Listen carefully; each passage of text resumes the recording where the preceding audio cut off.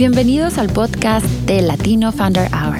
Each week, we invite you to spend an in-depth hour with us as we speak with a Latino startup founder from somewhere around the world. Aquí conocerás esas historias de éxito y fracasos, retos personales y lecciones aprendidas.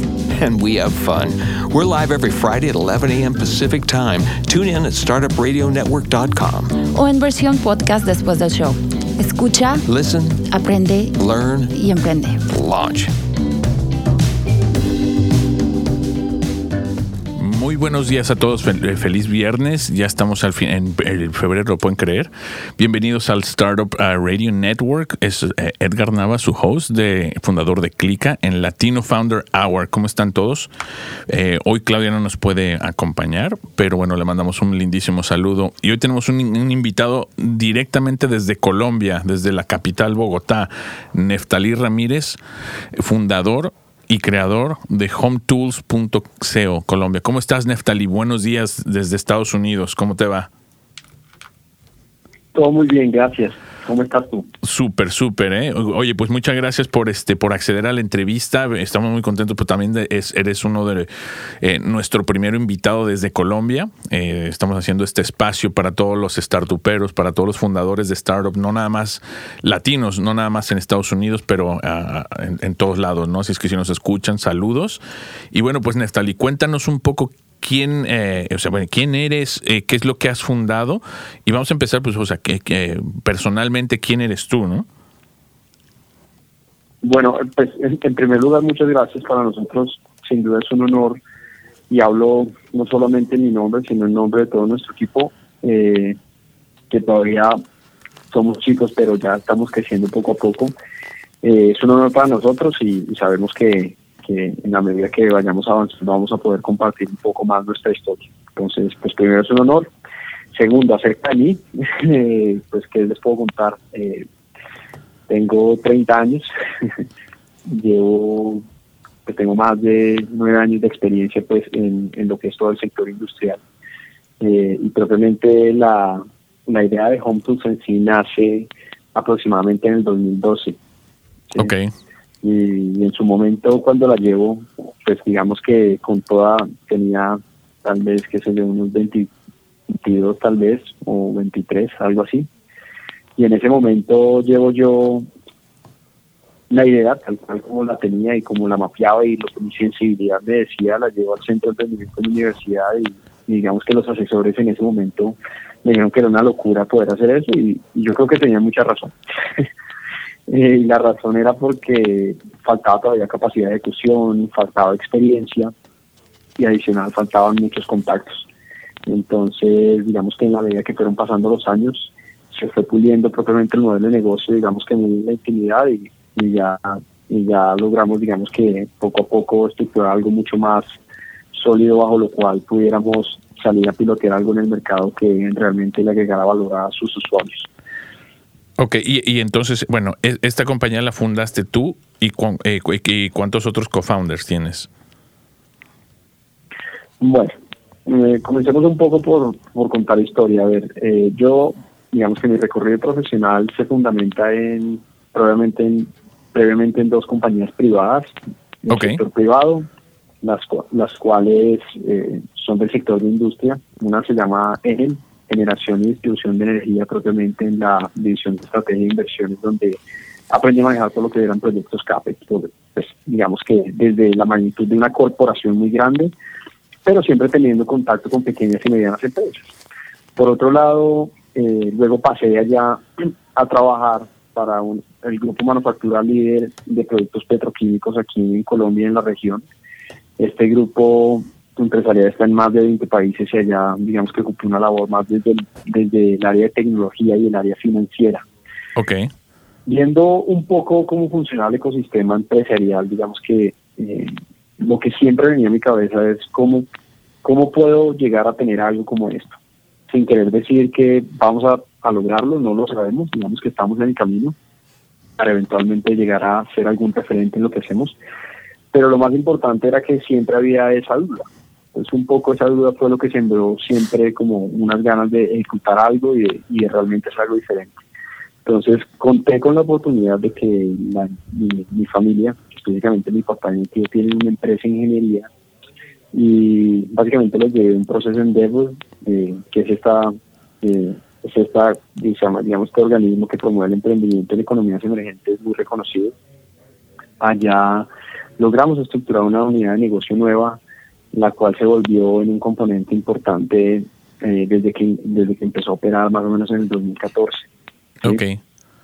Pero más allá, digamos que de toda esa experiencia, lo que se rescata es que cuando la idea de Hometuls nace en 2012 y que no se ejecuta, yo arranco proyectos externos, hago compañías, me quiebro 3 veces. Y en una de esas quiebras, en una de esas compañías que armamos, conocí a uno de los cofundadores, que es Juan. ¿sí? Con Juan trabajamos, hicimos otra compañía, él estuvo en 2 de esos procesos de quiebra. Lo hicimos juntos, nos caímos juntos, y ya en su momento cuando ya habíamos, digamos que cerrado todo ese ciclo, yo vengo otra vez y le digo, Juan, yo creo que esto es algo que he venido trabajando solo, ¿sí? Pero yo creo que hace todo el sentido que armemos el mejor equipo de trabajo que esté a nuestro alcance, que podamos hacer. Y nada, me senté con él, me dijo, estoy de frente, de cabeza, lo que usted necesite, y para donde usted quiera ir, yo voy allá. Entonces, digamos que siempre tuve un apoyo incondicional por parte de él. Posterior, ya habíamos conocido a Dani. Juan se encarga de toda la parte de productos, Dani se encarga de toda la parte de tecnología. Dani lo habíamos conocido 3 años atrás en un proceso de aceleración en una de estas startups que habíamos tenido. Y Dani tenía también otra compañía, y Dani también se había quebrado. Entonces, lo que hicimos básicamente fue, yo me encargué de buscar a Dani, y posterior de encontrar a Dani, pues ahí lo que encontramos fue unas sinergias y unas ganas de querer hacer las cosas impresionantes, siempre pensando muy grande, pero sabíamos que iba a ser un reto enorme. Y posterior a eso, digamos que establecimos una de nuestras alianzas más fuertes para que el modelo de negocio tomara figura y tomara estructura. Okay, y sí. Digamos que uno de nuestros primeros inversionistas, y desde ahí arrancamos, desde el 2017 que comenzamos a estructurar toda la compañía, toda la parte legal, para que el modelo de negocio en sí de Hometuls no le pegara a la regulación, hasta que arrancamos a operar en mayo de 2018. Eso es un poco el recorrido de toda la historia. Entonces, un par de años en todo lo que fue planeación y armar el equipo, ahora sí que el equipo estrella, ¿no? Para iniciar. Y a ver, cuéntame, ahorita te iba a hacer la pregunta en cuanto a lo que es la inversión. O sea, ¿cómo iniciaron el negocio ustedes? ¿Cómo iniciaron Hometuls? ¿Fue financiado por ustedes mismos o tuvieron alguna ya ronda de inversión? Y mencionaste que ya tuvieron algún inversionista por ahí, ¿no? Excelente pregunta. Digamos que ese inversionista era más inversionista de valor, pero no de una caja escondiosa. Hometuls en realidad arrancó con $3,300. Hometuls arrancó con $3,300 y logró en esos primeros 8 meses de operación generar transacciones por más de $133,000. Digamos que un poco la relación de eso, fue el lucro cesante. El lucro cesante es el tiempo. Nosotros literalmente dejamos todo y nos enfocamos en esto. Y dejamos de ganar plata más de un año. Sí. Y vivir de nuestros ahorros.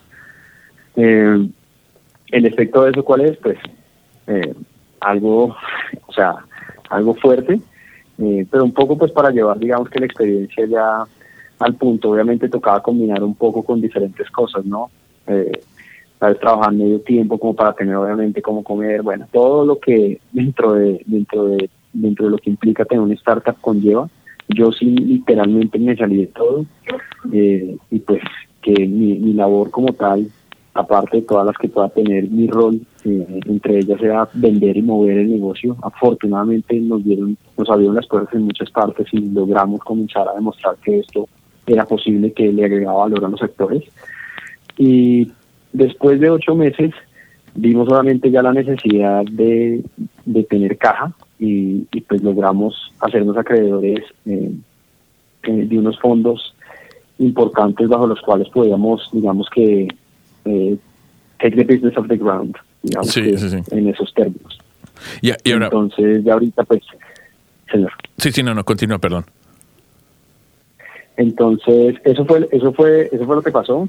todo cayó muy oportuno. Fue muy difícil porque toda la parte de comenzar a pedir plata fue en diciembre, y en diciembre todo el mundo piensa en regalos y en fiestas de fin de año, menos en darle un ticket de inversión a alguien. Pero Dios fue muy generoso, yo creo que con nosotros, y nos ha ayudado bastante para que poco a poco logremos hacer las cosas.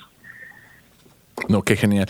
Y a ver, entonces, como dijiste, este inversionista a lo mejor no fue tu primera ronda de capital, pero les abrió puertas, ¿no? Que también, bueno, fue sumamente importante para echar a andar el negocio, ¿no? Conseguir ventas, empezar a conseguir ya lo que decías, caja, ¿no? No sé, si le quieres mandar un saludo, aquí estamos abiertos, porque todos nosotros, yo te digo, yo también soy fundador de una empresa aquí en Estados Unidos, Clica se llama, y nuestro primer inversionista fue literalmente, como a veces con las películas pasa, en una servilleta en un restaurante, cuando ni siquiera le estábamos pichando nada, ¿no? Simplemente el tipo dijo, va, yo pongo los recursos, y no fue en efectivo, pero fue en lo que se llama aquí Inca, ¿no? Y fue una compañía de medios que desarrolló nuestra primera iteración del sistema. Entonces, digo, sí hubo un intercambio, y fue lo que nos permitió conseguir una segunda ronda y empezar ahora sí que a marchar, ¿no? Y a tener un producto viable, un MVP, y pues empezar, ¿no? Empezar a conseguir más fondos, empezar a conseguir clientes y a crecer el sueño. Bueno, pues claro, sin duda yo le mando un fuerte abrazo y un gran saludo. Su nombre es Felipe. Él básicamente es el CEO de una fintech, ¿sí? Okay. que hacen factoring a través de financiación colectiva, a través de crowdfunding en sí. Básicamente lo que establecimos fue cómo podíamos alinear los intereses entre tres actores. Hometuls, que es un marketplace B2B que facilita la compra y venta entre compañías del sector industrial, y los conectamos con vehículos de financiación que les permiten tener acceso a capital en cada transacción. Entonces, en esencia, las puertas que abrió, digamos, el caso de Felipe para nosotros, fue que puso a disposición toda su capacidad, ¿sí? Y lógicamente, y alineado los intereses de él, su compañía, para que sirviera como mecanismo de colocación de fondos en las transacciones que se estaban a través de Hometuls, que son transacciones a crédito. Ahora, nosotros les generamos facturas, que es propiamente el insumo de negocio de ellos. Entonces, ahí digamos que se unía una necesidad con un objetivo, y cuando eso se logró alinear, pues efectivamente se ha vuelto un apoyo importantísimo. Asimismo, me ha dado la oportunidad de poderme sentar y de conectarme, pues no únicamente con inversionistas, sino con actores del ecosistema que al final del día le han agregado mucho valor a todo este recorrido. Excelente. Y bueno, por ahí también me enteré, y está en el sitio web de ustedes, de Hometuls, que, bueno, estuvieron en una ronda también ya de una competencia de startups en Colombia, ¿no? Sí. ¿Nos puedes platicar un poco más? Sí, para conocer un poco más de lo que es el ecosistema allí en Colombia. Después podemos hablar de lo que está pasando aquí en Portland. Y nosotros nos enfocamos en el mercado latino, que es pues bastante, es una ciudad no muy diversa, es un mercado muy pequeño. Pero incluso por eso nos interesaba hablar también contigo, que ya hemos tenido delegaciones de Medellín, precisamente el año pasado aquí en las oficinas, tratando de conocer un poco más lo que se hace bien en Portland, y nosotros también aprender lo mismo, ¿no? ¿Qué están haciendo en Medellín, y en Colombia en general, para ver dónde hay posibles áreas de colaboración, ¿no? Y parece que identificamos algunas, pero bueno, también quiero escuchar de parte tuya, ¿no? Bueno, pues claro que sí. Todo lo que necesites, cuenta conmigo. Gracias. Ya nos conocemos, ya somos amigos. Te cuento, a ver. Igual ya tienes una casa aquí en Portland, ¿no? Bueno, sí, cuenta con eso para la próxima visita, pues para que me recibas con una buena fiesta por allá. Y hasta con arepas, hombre, pues. Claro que sí, con arepas. Entonces, te contaba que los ojos de muchas aceleradoras a nivel global están en Latinoamérica, no únicamente en Colombia, en Latinoamérica, debido a las necesidades en diferentes tipos de verticales dentro de Latinoamérica. Hablemos desde servicios financieros, inclusión financiera, logística de última milla, y digamos que los casos de éxito se pueden ver, ¿no? Digamos que en las compañías propiamente, hablemos de iconos en Colombia, puede ser Rappi, hablemos de iconos en Brasil, como puede ser Newbank, y así como pueden haber, y obviamente sin dejar atrás y dándoles el premio número 1, yo creo, a los primeros unicornios aquí en Latinoamérica, que son, pues, dentro de ellos está Mercado Libre, Globan, que son 2 compañías argentinas, Despegar, hay cosas muy interesantes pasando acá, razón por la cual yo creo que hay ojos de gente que sabe mucho en este mercado. Ahora, nosotros tuvimos la oportunidad de aplicar a un proceso de una aceleradora que se llama Seedstars. Ellos propiamente lo que hacen es apoyar startups de base digital que promueven el crecimiento dentro de economías emergentes. Hometuls apoya el crecimiento de pequeñas y medianas empresas dentro de economías emergentes.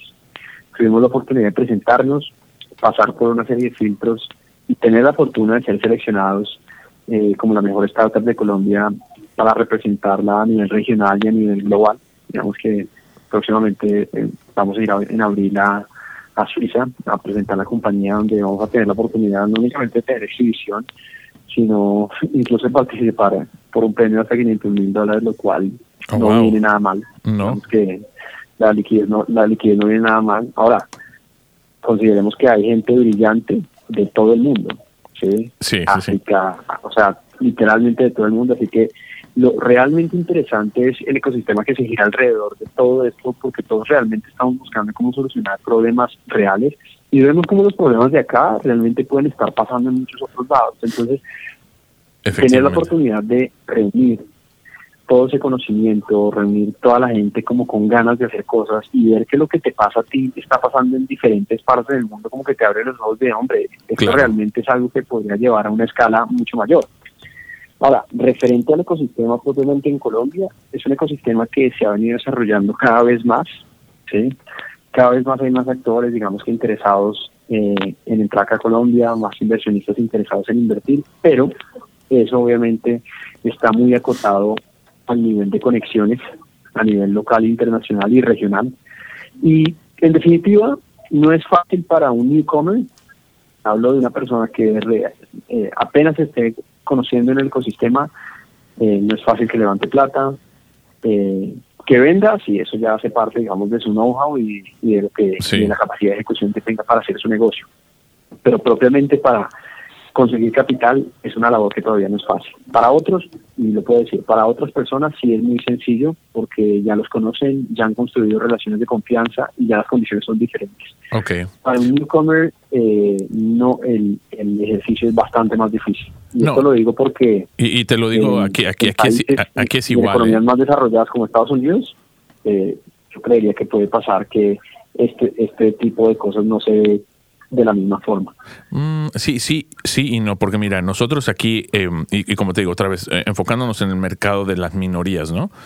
Sí se escucha mucho lo mismo, ¿no? Es el 0.01% de lo que es el capital riesgo, se invierten en fundadores de lo que se llaman de color, ¿no?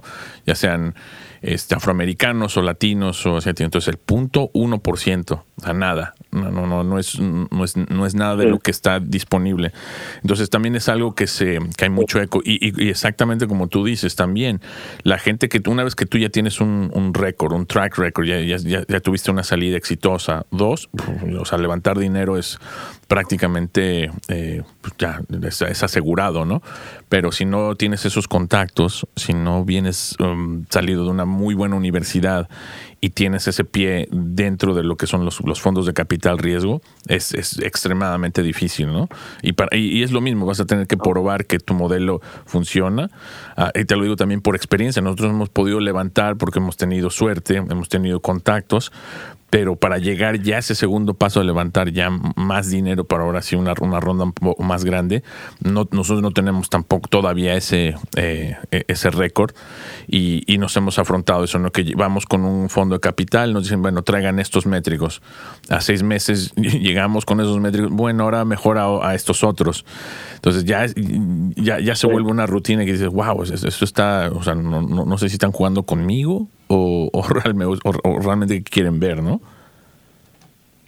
Sí. Bueno, entre esto ha sido un advice que nos han dado entre digamos, entre uno de los inversionistas de Hometuls actual y una persona que conocimos hace poco, también muy exitosa dentro del ecosistema aquí en Colombia, un CEO también, una startup acá. Ajá.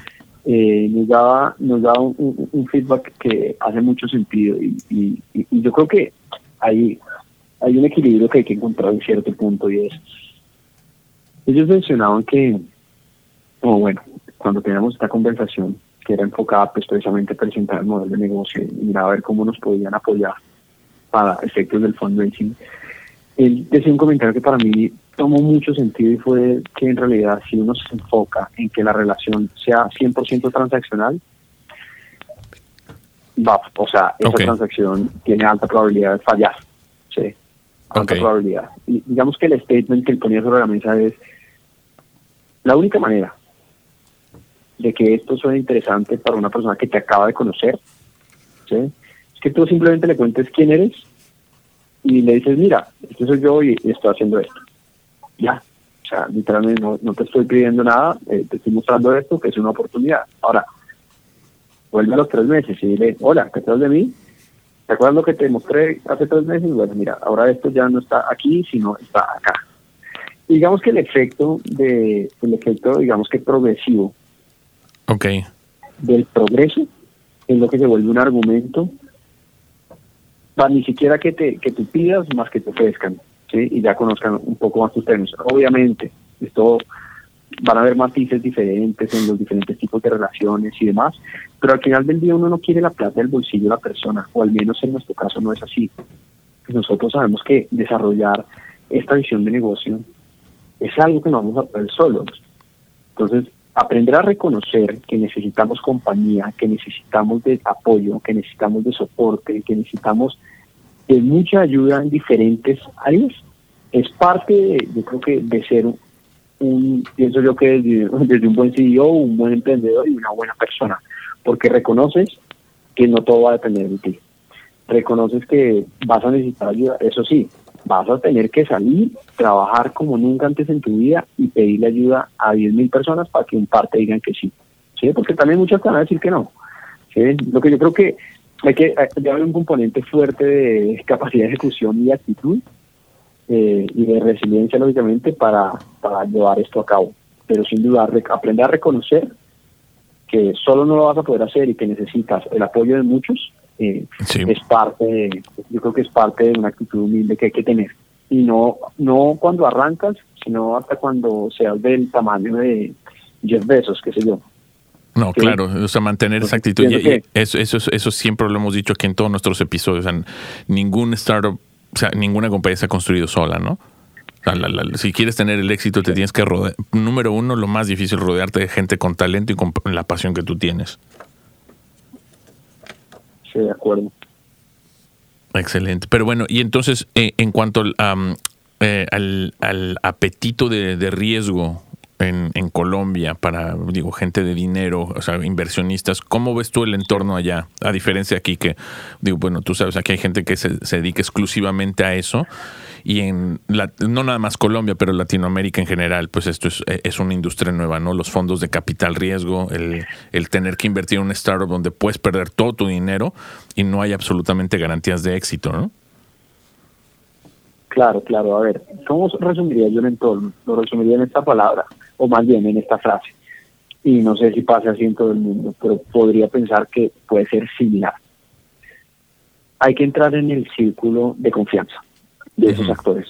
No son demasiados, pero si entras y un par confían en ti, los demás van a comenzar a llegar, porque ellos van a hablar por ti muchas veces.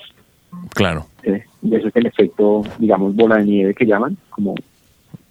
Piensa en esto. Vamos a poner un ejemplo hipotético. Piensa que 10 Bezos invierte en tu compañía. ¿Sí? Nada más va a haber gente que va a invertir en tu compañía por el hecho de que él lo haya hecho, porque confían en él. Y él confía en ti, entonces esa confianza se vuelve transferible. ¿Sí? Ahora, tener acceso a esos círculos, y hablo propiamente aquí en Colombia, no es una tarea fácil. Se tienen que cumplir ciertas condiciones, pienso yo que socioeconómicas a cierto punto, o no digamos que eso, yo creo que es una barrera de entrada, pero otra barrera de entrada es el tema, pienso yo que propiamente social. ¿Sí? Okay. Es decir, aprenderte a mover bien socialmente, aprenderte a conectar y tener muy claro que si vas a un evento, vas porque tienes el objetivo de conocer a alguien. ¿Sí? Y o sea, yo creo que tener un mindset muy claro de cómo tiene que ser esa estrategia para lograr comenzar a entrar, a que te conozcan esos actores, para comenzarles a mostrar qué estás haciendo. Claro. ¿Sí? Y no porque estés buscando el dinero que está en el bolsillo de ellos, más sí porque estás buscando la manera en que pueden hacer algo juntos y hacer algo grande juntos. Uh-huh. ¿Sí? Una gran oportunidad. ¿Sí? Entonces yo diría que es difícil, pero pienso yo que en la medida que uno logra ingresar poco a poco a un círculo específico, el propio círculo del propio entorno comienza a jugar a tu favor. ¿Sí? Sí, no, Lo más importante, pensaría yo, ajá, es que no tomarse en ningún punto nada personal que alguien te diga. ¿Sí? Como lo que sea que te digan, ok, y sigues.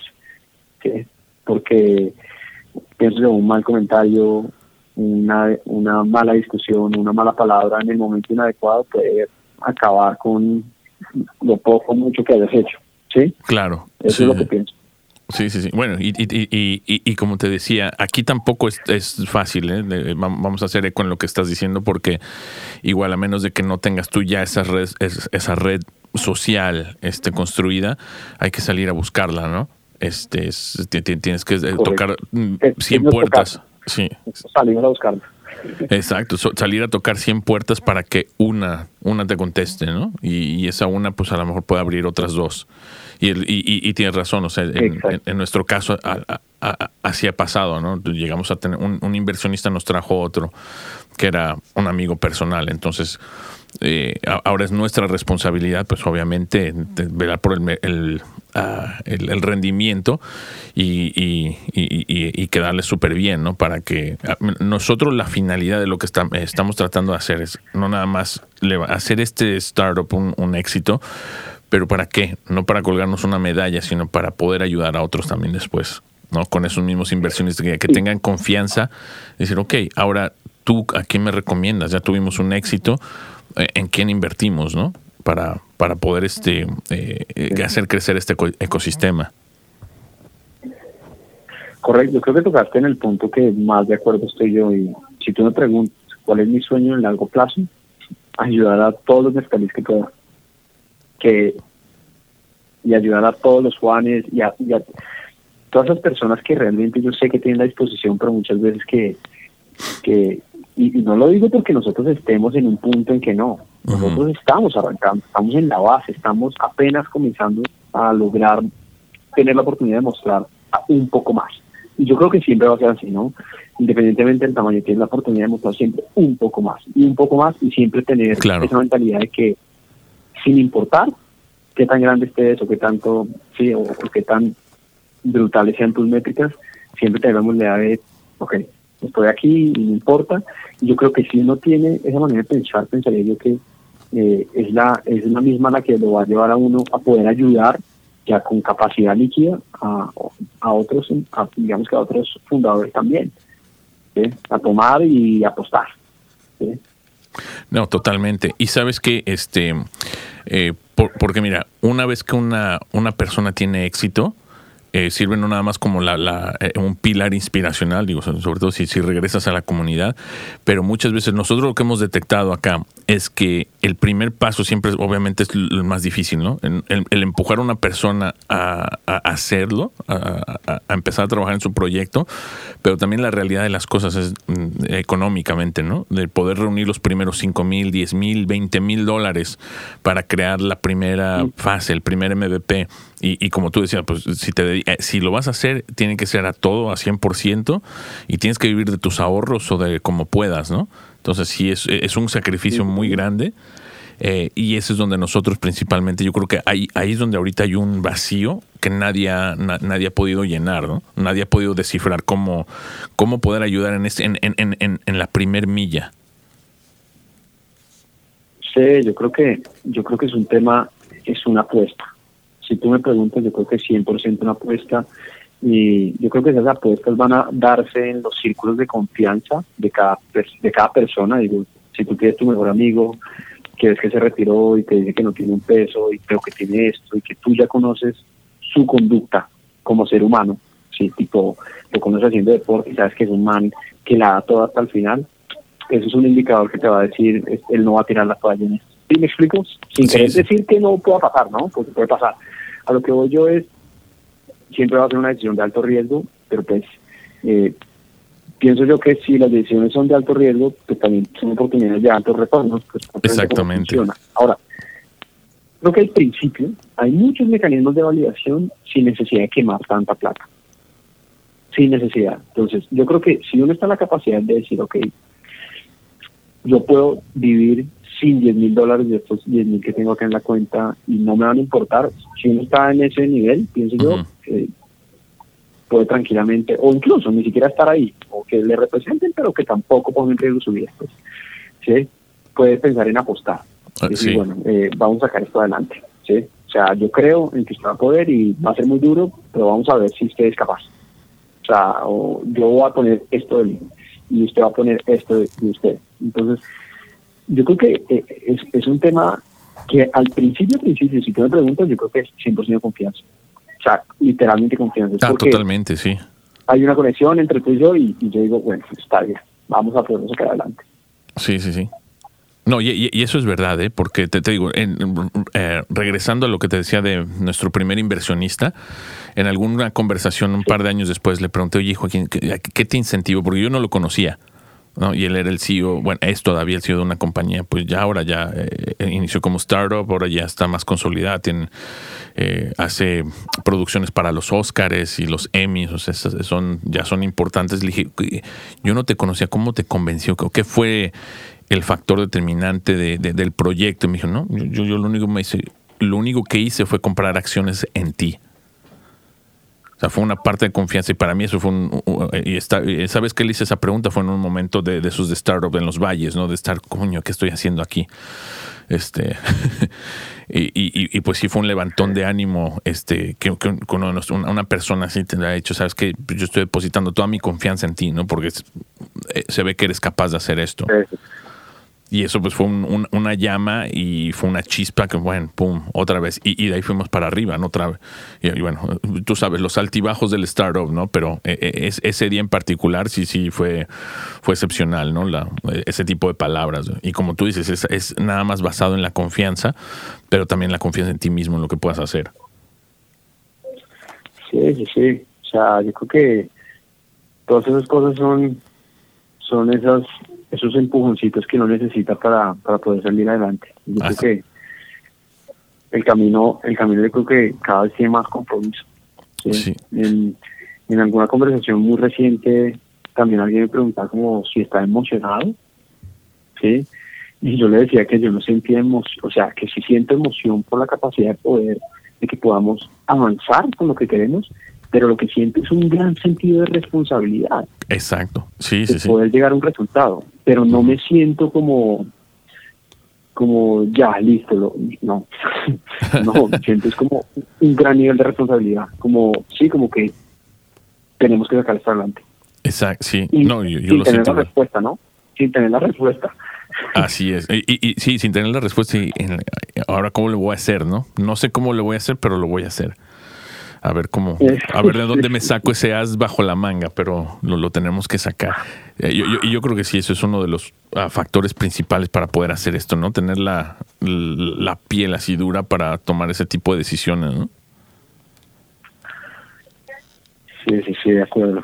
Oye, y ahora, en cuestión de Hometuls, cuéntanos, ¿qué es lo que hace la plataforma? Quiero conocer un poquito más ahorita. ¿Qué es lo que hace exactamente el startup y hacia dónde va, no? Bueno, Hometuls, como te decía, digamos que te va a hacer ese one minute pitch que seguramente nos hacen hacer muchas veces, y es Hometuls es un marketplace B2B que facilita la compra y venta entre compañías del sector industrial. Okay. Conectándolos con vehículos de financiamiento que les permiten tener acceso a capital en cada transacción. En esencia, lo que hicimos fue desarrollar una serie de algoritmos que permiten la identificación de patrones de información en función a las necesidades de compradores de industria, proveedores de industria y aliados financieros. ¿Sí? Básicamente lo que hacemos es darle una oferta de suministro inteligente según los intereses de industria, las necesidades comerciales a los compradores, una plataforma de procurement, bajo una infraestructura de un marketplace. Para los proveedores, darles información acerca de hábitos y predicción de consumo de todo su universo de compradores, ¿sí? Una herramienta de business intelligence para ellos, adicional a marketplace, y ambos, tanto compradores como proveedores, tener acceso al capital. ¿Por qué? Porque cuando un comprador llega a la plataforma, puede escoger pagar lo que sea que vaya a pagar de acuerdo a sus condiciones de flujo de caja, desde 0 hasta 180 días, y sin importar el plazo que escoja, el proveedor siempre va a recibir su liquidez, es decir, su capital de trabajo, donde alineamos el acceso a capital en ambos actores de una transacción. Ahora, ¿cómo logramos eso? Porque le suministramos perfilamiento de riesgo preliminar a aliados financieros, empresas de factoring, instituciones financieras. Somos, haz de cuenta, como un lead generator para ellos, haz de cuenta como un vendedor que les perfila un concepto de riesgo con toda la documentación necesaria de una transacción mucho más ágil, reduciendo su carga operativa en más de un 80%. Lo que en esencia, en el resultado final, lo que ellos se demoran en analizar una semana y media, no porque no tenga la capacidad, sino porque los actores se van a demorar mucho enviándoles los papeles, etcétera. Nosotros agrupamos todo eso ya. Y te damos un concepto ya. Ahora, no nos inmiscuimos en las políticas de riesgo internas, pero damos, digamos, que un concepto preciso sobre si es fidedigna o no esa transacción. O sea, pasa por un filtro bastante riguroso. Damos un concepto y la decisión de colocar fondos en una transacción, ya en vez de demorarse semana y media, 2 semanas, se demora horas. ¿Ya? Entonces, sí, pero esa decisión viene de la compañía, ¿verdad? De la financiera, o sea, ustedes no toman... Del aliado, sí. Claro. Nosotros generamos ventas a ellos, ¿no? Nos volvemos en un canal de venta para ellos, nos volvemos en un canal de venta para proveedores y en una plataforma de procurement también para los compradores. No, genial. Y obviamente pues ustedes ganan de eso, ¿no? De cada transacción que se genere.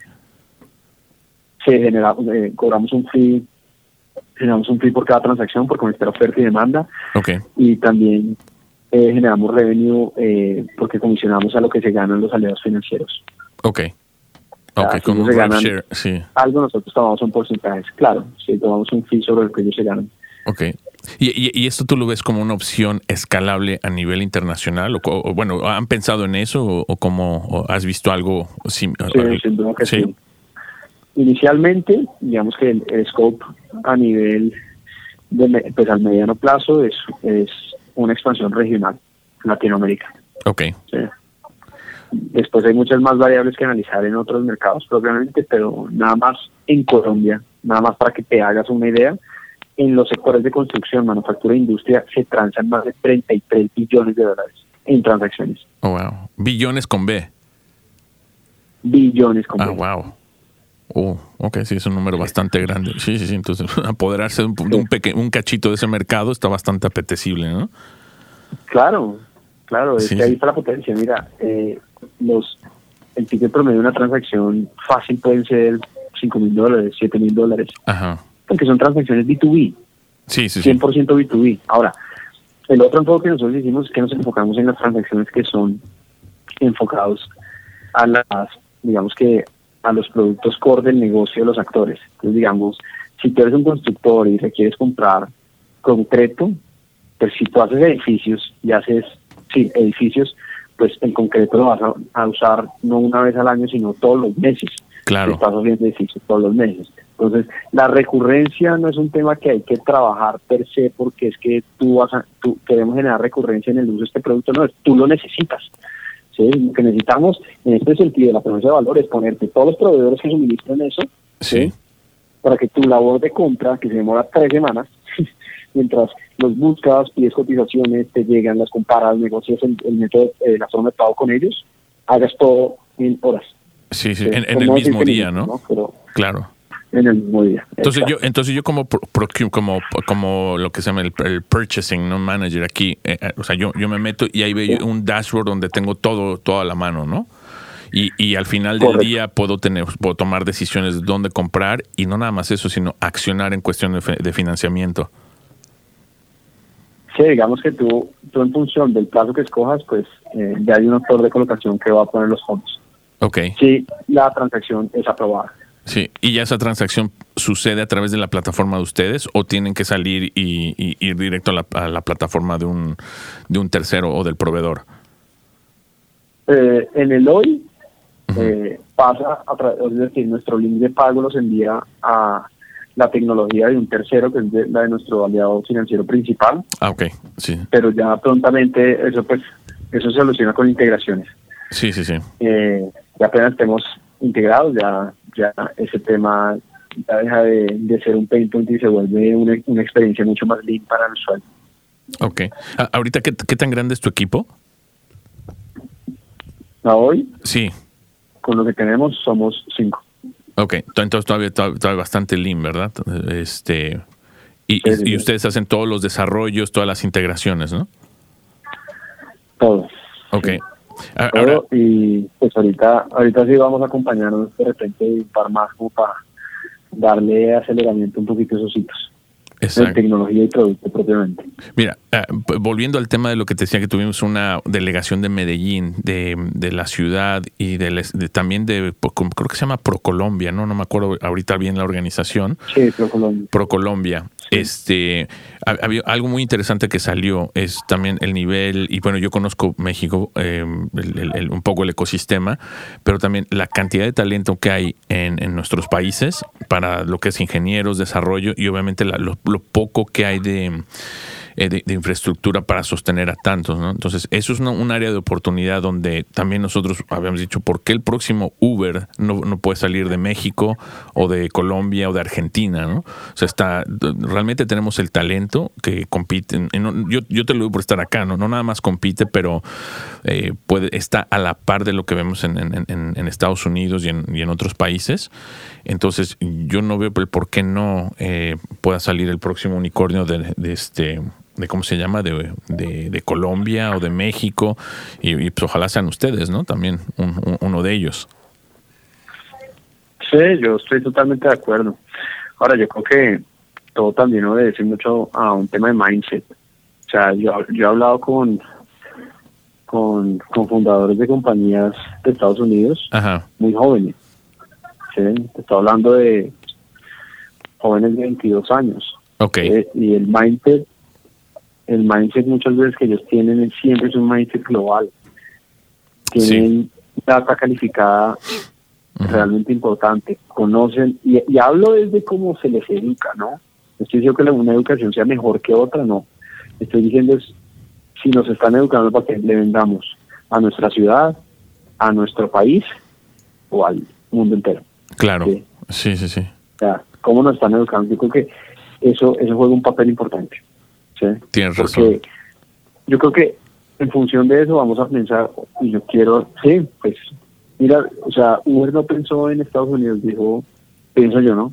Acá estoy yo asumiendo porque no sé cómo pasó, pero Kalanick me imagino que en su momento dijo, pues, acá hay una necesidad, quiero resolverla acá. ¿Sí? Exacto. Pero seguramente tenía datos de otras partes, con seguridad tenía datos de otras partes, de cómo está funcionando y si tú te das cuenta, es un modelo de negocio que, o sea, se mueve fuertemente en todo el mundo. Claro, sí. Porque al final del día habían unos huecos, habían unas ineficiencias que daban un espacio de mercado bien interesante. Entonces, pues... Sí, es la cuestión de resolver... Es como tú dices, no, resolver problemas globales, no locales, ¿no? Porque pues eso obviamente te limita demasiado. Entonces, yo no siento, a lo mejor no tanto en la educación, pero sí en lo que la gente percibe aquí, cómo crecen los niños, los chicos, pues viendo lo que se hace, ¿no? Facebook y todo, o sea, compañías que Uber, que dicen, empezaron en San Francisco resolviendo ese problema y de repente, ¡pum!, están en todo el mundo, ¿no? Entonces, algo para ellos que ya es nato casi. Yo tengo a lo mejor no tanto en la escuela, pero más por lo que perciben, por lo que ven, ¿no? Dicen, oye, Snapchat, oye, WhatsApp, todo esto se está creando aquí y lo usa todo el mundo. Entonces, lo que yo cree, el programa lo tiene que usar todo el mundo. Entonces, así ya viene la mentalidad, pues obviamente, de observar, ¿no? De lo que está en su entorno. Sí. De acuerdo. Pues bueno, Neftaly, yo sé que estás súper ocupado. Pues muchísimas gracias. Fue todo un placer hablar contigo. No sé si quieras, tienes una reunión, ¿verdad? Sé que estás preparando ahí una reunión de negocios. Justamente. Y quiero respetar tu tiempo. Sí. Y entonces, bueno, pues te agradezco muchísimo. Gracias por llamarnos desde Colombia. Te vamos a estar comunicando. Y bueno, ¿dónde te podemos encontrar en las redes para pues, buscarte información, lo que se necesite? ¿Cuáles son tus contactos? Ok, pues a mí, yo te puedo dar mi correo. Es a Hometuls.co. Okay. Yo les envié como los links de las redes a Chelsea. En realidad son, qué sé yo, como Facebook y el típico /Hometuls/ en LinkedIn también estamos Hometuls y en Instagram también estamos Hometuls igual. Entonces yo creo que lo escriben y realmente pienso yo que los únicos que estamos escritos así de mal. Entonces a veces eso juega a favor, porque sí. no es porque estás mal escrito, pero en realidad sí es algo que hiciste a propósito desde el principio. Con ese propósito hiciste, digamos que hay una buena tarea. No, genial. No, sí, yo lo encontré inmediatamente. Hometuls, TULS.co de Colombia. Pues Neftaly, un placer. Sí. Muchísimas gracias. Saludos a todos en Colombia y los esperamos pues aquí en Portland. Tienen su casa. Vamos a ver qué podemos hacer, ¿no? Pues hombre, muchas gracias a ustedes gracias por el tiempo y por darnos la oportunidad de contar nuestra historia y un poquito de lo que hacemos. Y ojalá que tengamos mucho que contar, que enseñar y que apoyar sobre todo a la gente. Dale, pues aquí los esperamos muy pronto para que nos des un update, ¿no?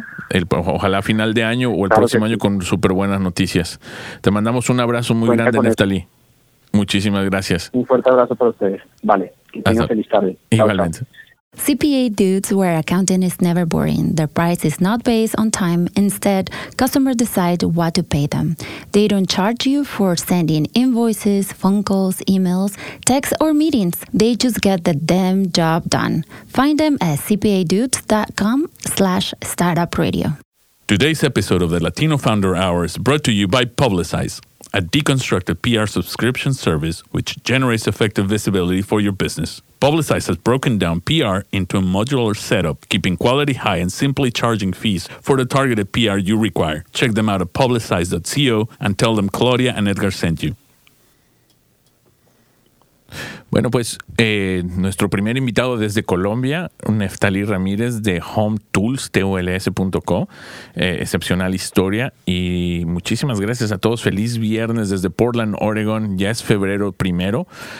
11 meses para Navidad. Bueno, un poquito menos de 11 meses para Navidad. Y los esperamos el próximo viernes una vez más en Latino Founder Hour, en la hora del emprendedor latino. Muy buen día. Support for today's episode comes from our friends at Ruby Receptionist. For small businesses like yours, nothing is more valuable than real human interaction. It's why 2 out of 3 mobile web searches for those ready to buy end in a phone call to a business. Together, you and Ruby transform your phone into the sales engine it was meant to be. Start setting your business apart today. Visit callruby.com/startupradio to sign up, or better yet, call them at 833-861-8100 and use promo code StartupRuby. Tell them Claudia and Edgar sent you. You've been listening to the Latino Founder Hour podcast with your hosts, Edgar Navas, founder of Clica, and Claudia Cardenas. El programa Latino Founder Hour es grabado en las instalaciones de NetSpace en el estudio Bigfoot Podcast en la hermosa ciudad de Portland. Our audio engineer, mixer, and podcast editor is Alon Beausoleil. Diseñador de logo, Carolyn Main. Our network logo was designed by Jessica Chan. Diseñador de sitio web, Cameron Grimes. Our production assistant is Chelsea Lancaster. Tema de música, Funnin' and Sunning, de Kevin MacLeod. Cree en ti mismo, sueña en grande y confía en el universo, de Marta Leticia y Silvia Romero.